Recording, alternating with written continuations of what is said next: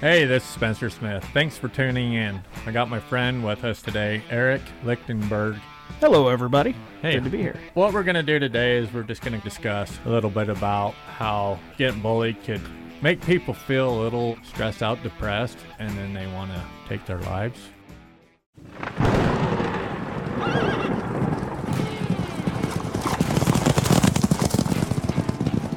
The Crossing Arrows Ranch podcast with your host, Spencer Smith.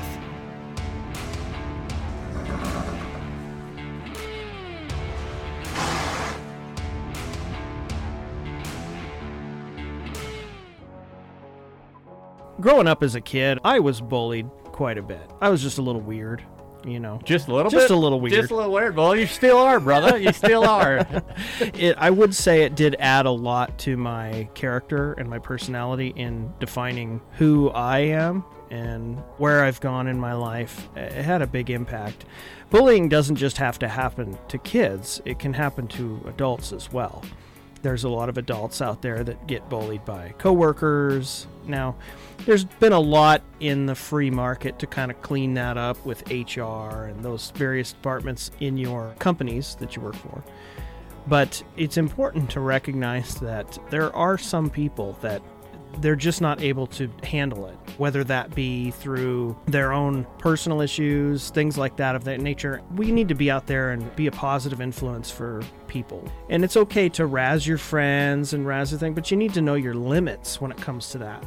When it's not taken the right way or it's misinterpreted the wrong way, it can really have an impact on their life. And if they're in a dark place, they're in a bad place, we don't really know where that person's at in their life, it can cause them to do some things that they can't take back. While we can have fun, we can be candid, we can have banter, we need to know our limits with certain individuals. And so we need to, in a sense, read the room, if that makes sense. Oh, yeah, for with sure. An individual, and try your best to just be a positive influence and be there for people.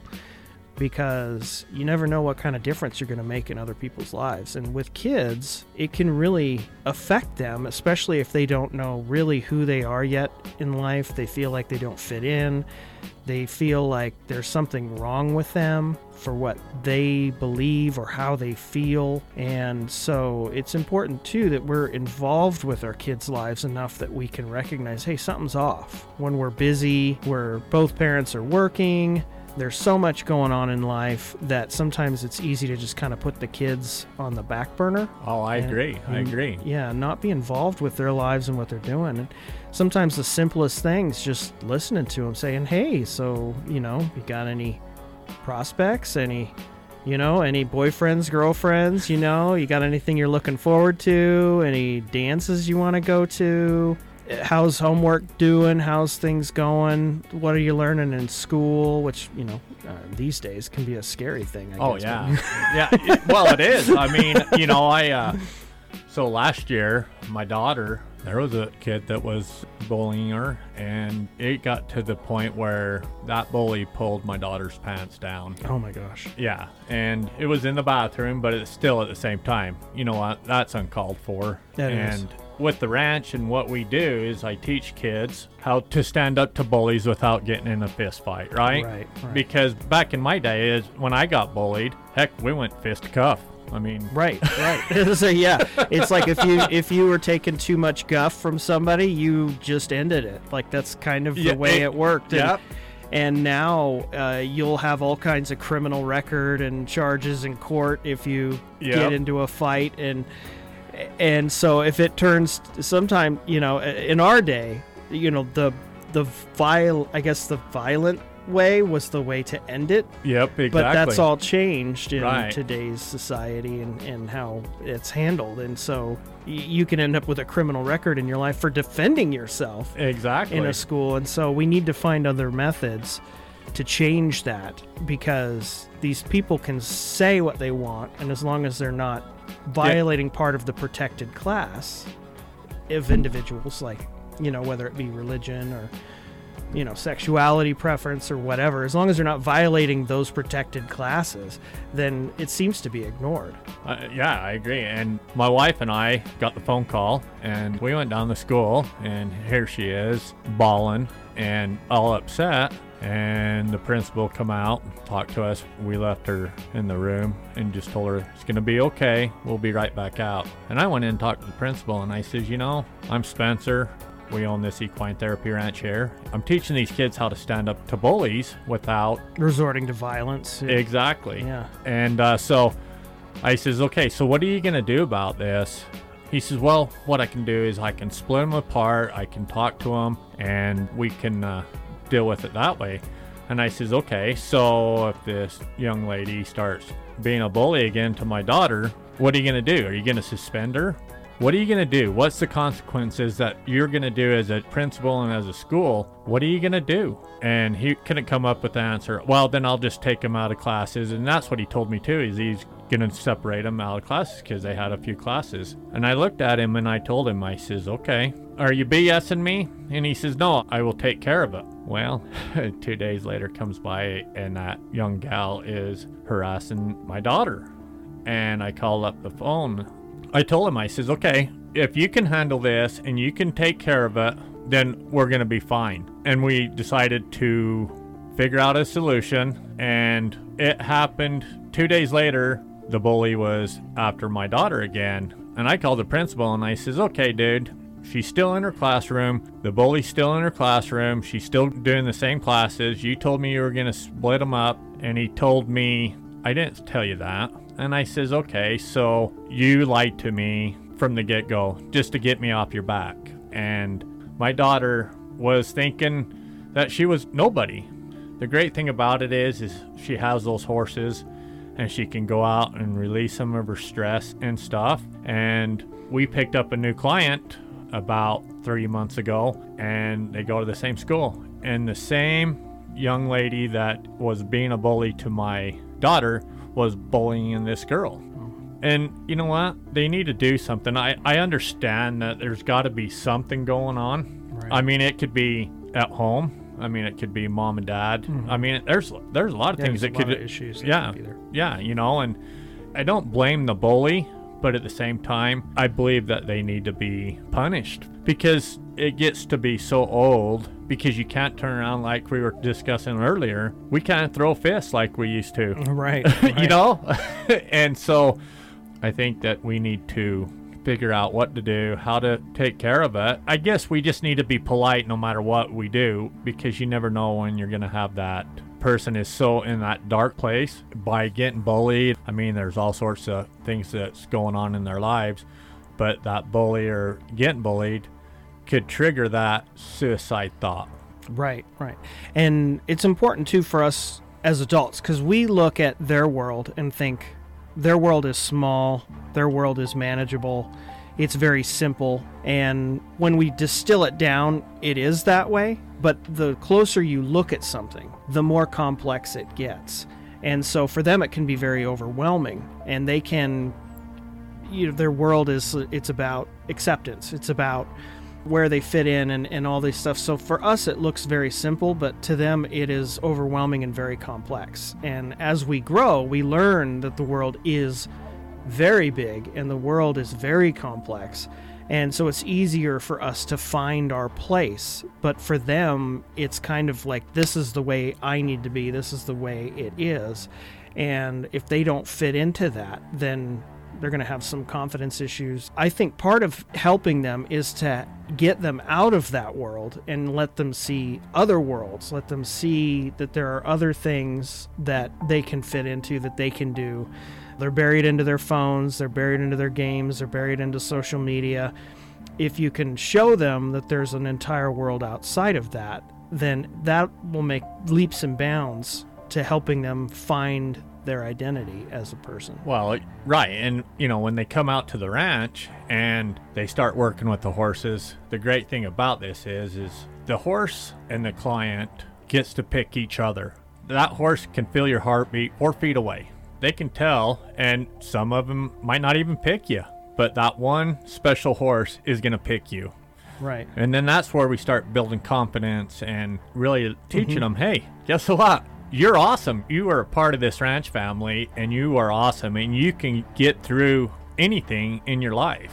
So that's what we teach, and also build strengths, what they're strong at doing, and also teaching hey, you know what? There's something going on with that bully, right? I think we can teach people how to stand up against a bully without fighting.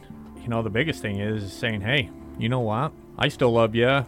Your names are not going to hurt me. You're not bothering me no more. And what I'm trying to start now, too, is a deal where my daughter and one of the other clients is getting bullied. You know what, girls? Guess what? You're the sunshine. You're the inspiration for other kids that are getting bullied at school. Stand up with them. Stand up and say, hey, you know what? We went through the same thing, but we're getting through this, and we can stand up. Pretty soon you're going to have this big ring of people that stand up to bullies, but being in a nice way, and then people are going to see you, and you're going to be able to soar even higher in school because people come to you when they need help. And maybe that bully will even stop being a bully, and maybe, right. you know, maybe be able to join your club. And, you know, like I said, there is so many things that could be going on with the kid that is being the bully, right? Right. And it's like, yeah, it's like you said earlier, because there's a lot of kids that they have the issues at home and they don't know how else to take onto it. They feel like it's a pecking order that they need to do. And I've ran into adults now that as a kid, junior high and early high school, I hated that person. They picked on me. They were mean. I was scared of that person. And I've run into them much later in life as an adult. And I can tell that they feel bad about that situation. Oh, yeah. And so they came back to me and they've told me stories about their childhood that are just messed up, about their parents, about their uncle, about other situations that caused them to be that way. And so I feel like, not all of them, but I feel like a lot of them later in life are going to regret how they treated others in their childhood. And they're going to feel bad about it because we do have the ability to grow out of it and to grow that empathy towards other people. Oh, yeah, for sure. So let's talk about the event. Yeah, the event went great. I thought we had good food. We had some great camaraderie, and people showed up not knowing what it was. They just saw the bouncy house. Yeah, they saw the bouncy house activity, and their kids were like, hey, let's go to the bouncy house. And they went over there and said, oh, this is about suicide. It was an issue close to their heart. So there's a lot more of that than I think we realize. And so it affects people. You never know what influence you're going to have on the rest of the world or what a person's going to have on the rest of the world. And so it's so easy to listen to those demons attack you and say you're worthless, you're no good, the world's going to be better off without you, everybody's going to be happier without you. And that's just simply not true.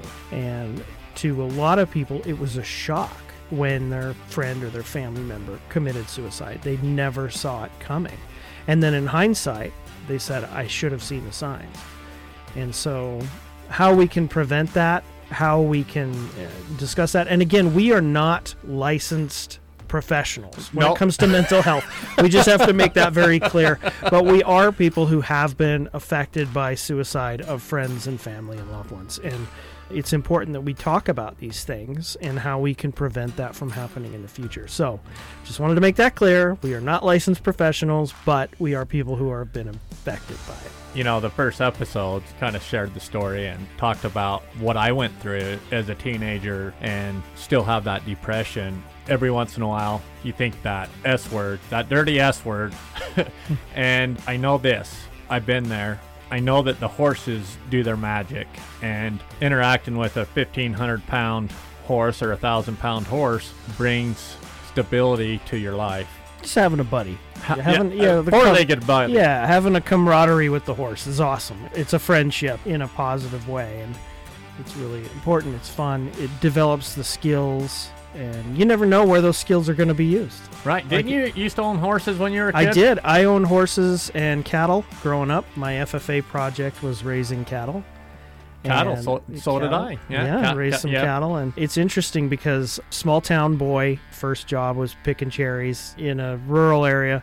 And a few years later, I'm living in Los Angeles, working in the film industry, and it came up that, hey, we were looking for someone with gun and horse experience.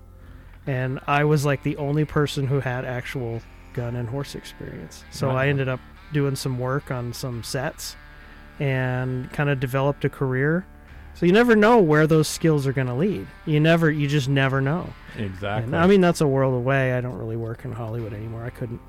I couldn't handle it. Now you're my producer. I guess I was blacklisted before that was even a term, because of my think crimes. Thought crimes. Now you're just a producer, and doing advertisements and stuff. Let's just say I hated Harvey Weinstein way before anybody else even knew who his name was. Fair enough. And I have lots of witnesses that can testify to that. They'd be like, "Why do you hate Harvey Weinstein so much?" And we're not. Yeah, we'll stop there because here comes that bullying and hating people, dude. Yeah, we're supposed to be inspirational and all that good stuff. So. Hey, and Spencer, this is a great opportunity. There's going to be some really great guests coming on, and it's going to be a great opportunity to discuss, to share, to learn. We're going to have some resources for everybody out there, and just really enjoy the conversation in a positive way so that we can make an impact to everybody who's out there. And we've got Avenues of Hope coming on here. Lisa Mitchell. Lisa from Avenues of Hope is going to be coming on, so make sure you don't miss that. And if you've got any feedback or any stories you'd like to share, be sure and reach out to us, crossingarrowsranch.org.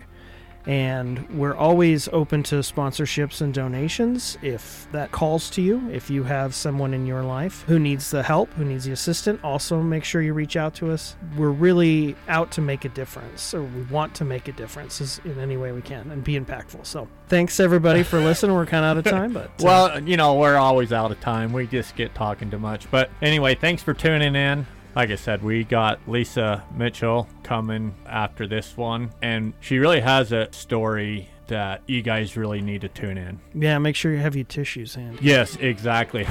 This one is this is gonna make you cry. She touched my heart. We'll explain it to you here in another week, and I appreciate it. Thanks, and have a good rest of your week.